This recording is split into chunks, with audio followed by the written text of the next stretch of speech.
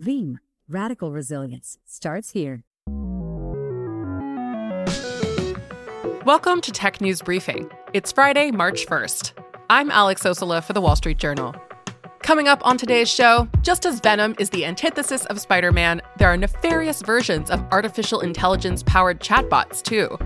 WSJ business tech reporter Belle Lin tells us what these bots are being used for and how businesses are stepping up their cyber defenses. And then, the U.S. military has spent billions of dollars over decades trying to develop high-tech, super-fast missile systems. We'll find out why Silicon Valley startups are betting they can help the military catch up to its rivals. From WSJ tech reporter Heather Somerville. But first, cybercriminals on the dark web have a new tool at their disposal: dark AI chatbots. They're large language models similar to ChatGPT, only a bit different. WSJ business tech reporter Belle Lin is here to tell us what criminals are using them for and how people can protect themselves from more sophisticated digital attacks. Belle, tell me about these AI-powered tools on the dark web. These tools are really tools designed to help hackers, and it's exactly as it sounds. They run by names like Bad GPT, Fraud GPT, Dark BERT, and you can think of them really simplistically as kind of a dark version of ChatGPT, but on the technical back end, they're really versions of those same tools that have been hijacked or manipulated by bad actors to do things like write better scam emails, phishing messages, and write better malware to target businesses. When did they first start to come online? So I talked to these researchers at Indiana University who combed through almost 200 of these models on the dark web. And the first service they saw popped up in early 2023. And so notably, that's just a few months after the public release of ChatGPT in November 2022. Who makes these systems and where do they get the AI systems to power them? I mentioned that some of these are considered dark twins of ChatGPT.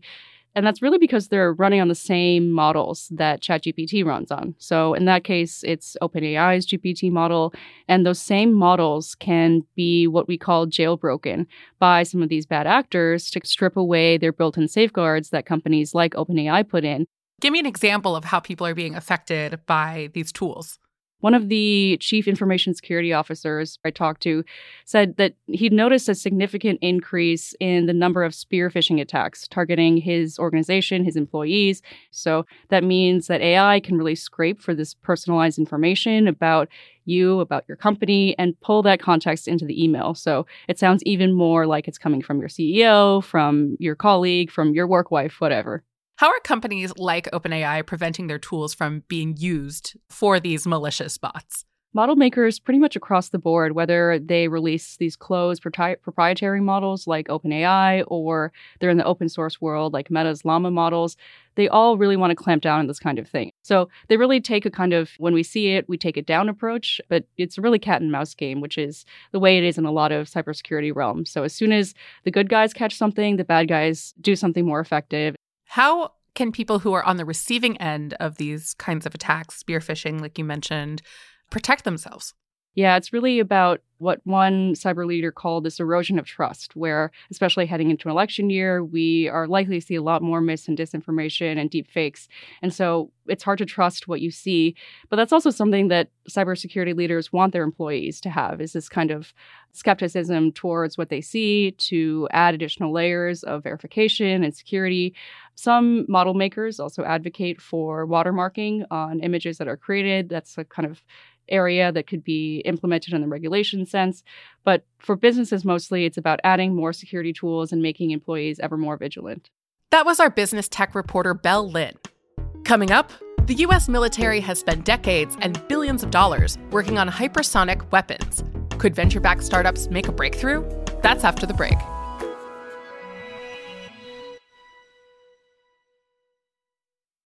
This episode is brought to you by Shopify. Forget the frustration of picking commerce platforms when you switch your business to Shopify, the global commerce platform that supercharges your selling wherever you sell. With Shopify, you'll harness the same intuitive features, trusted apps, and powerful analytics used by the world's leading brands. Sign up today for your $1 per month trial period at shopify.com/tech, all lowercase. That's shopify.com/tech.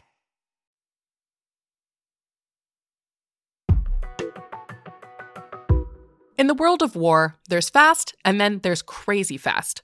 Hypersonic weapons and vehicles travel at least 5 times the speed of sound, or faster, which is at least 3,800 miles an hour.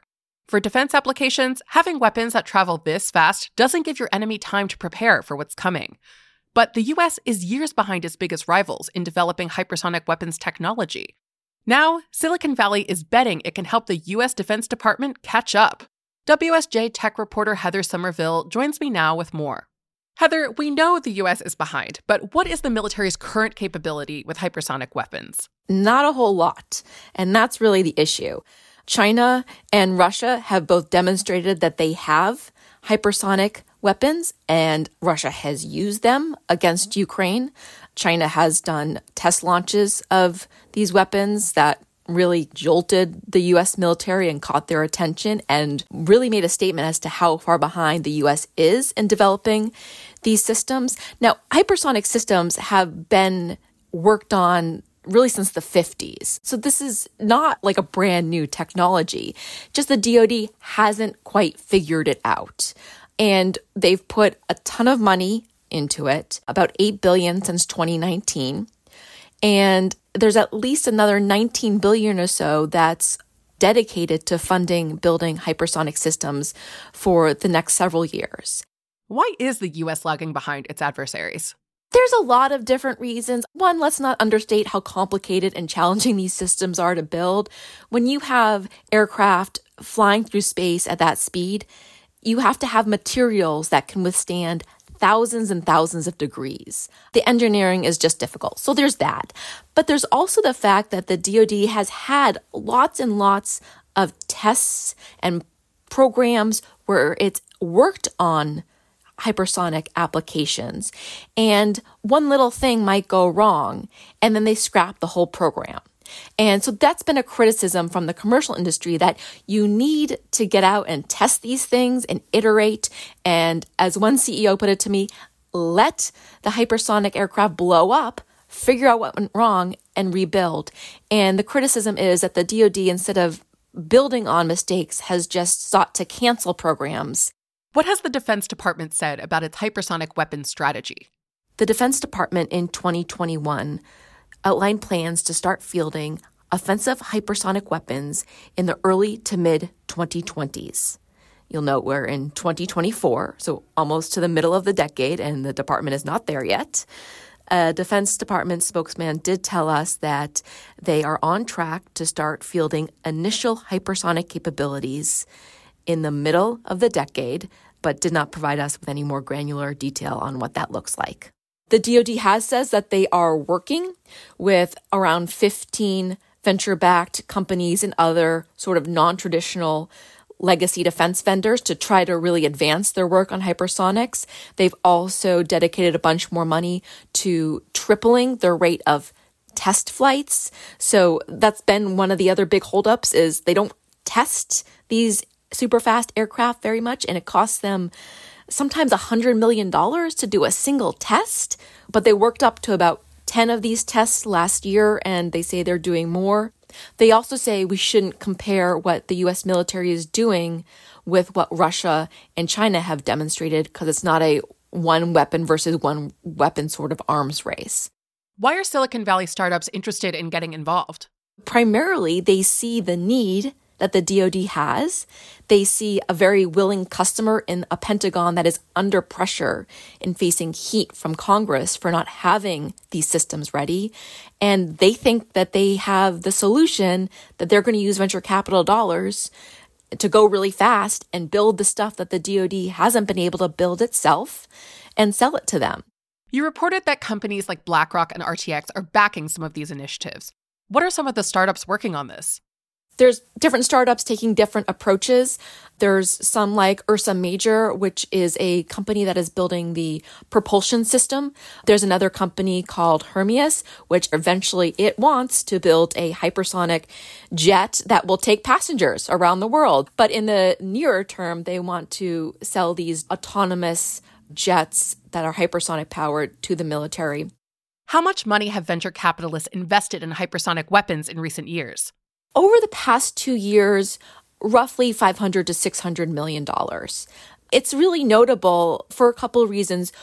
Going back the past 2 decades or so, really since the dot-com boom, if you just look at hardware, difficult, expensive hardware systems, not even with military applications, that's not been a sector where there's been tremendous venture capital interest. Software is eating the world, as Mark Andreessen said, and the dollars followed software. That's really been the focus of VC for the past couple of decades. So you go from that to hypersonic systems, which can you imagine anything much more expensive or complex hardware engineering? Not really. The second reason it's notable is just it's probably one of the most ambitious and unlikely ventures into this military tech space. As VC gets more deep into defense tech, this is really quite a stunning evolution in their enthusiasm for building tech that they hope the military will buy. That was our tech reporter, Heather Somerville. And that's it for Tech News Briefing. Today's show was produced by Julie Chang. I'm your host, Alex Osola. Jessica Fenton and Michael Laval wrote our theme music. Our supervising producer is Catherine Millsop. Our development producer is Aisha Al-Muslim. Scott Salloway and Chris Zinsley are the deputy editors, and Philana Patterson is the Wall Street Journal's head of news audio. We'll be back this afternoon with TNB Tech Minute. Thanks for listening. Build a stronger future with Veeam, the global leader in data protection and ransomware recovery. Protect and restore any workload, anywhere, anytime, instantly, and get comprehensive recovery and tailored solutions that scale with you. Visit veeam.com to learn more. Veeam, radical resilience starts here.